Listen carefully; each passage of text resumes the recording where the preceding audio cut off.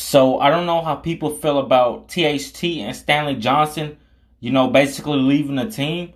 But I'm just going to say this. Again, I have nothing against THT, but I would rather have preferred Stanley Johnson stay than for him to leave the team. Now, as far as THT, not going to lie to you guys. Again, I don't have anything against him. I don't know if some people wanted him to stay on the team, but me personally, THT was a disappointment. Now, this can also be said for him not really, I guess you could say, doing his best.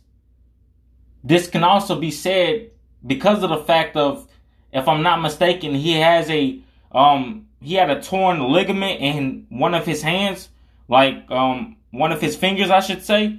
So that could be it. That could also be the reason, why he kind of played like shit. Because like I told you guys, again, this is nothing personal for THT. I really just thought he was going to be different since I seen him score 40 points on the team last season. But aside from that, in my opinion, he was a disappointment.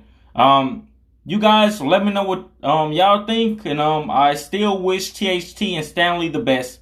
Have a great day, and y'all know the rest.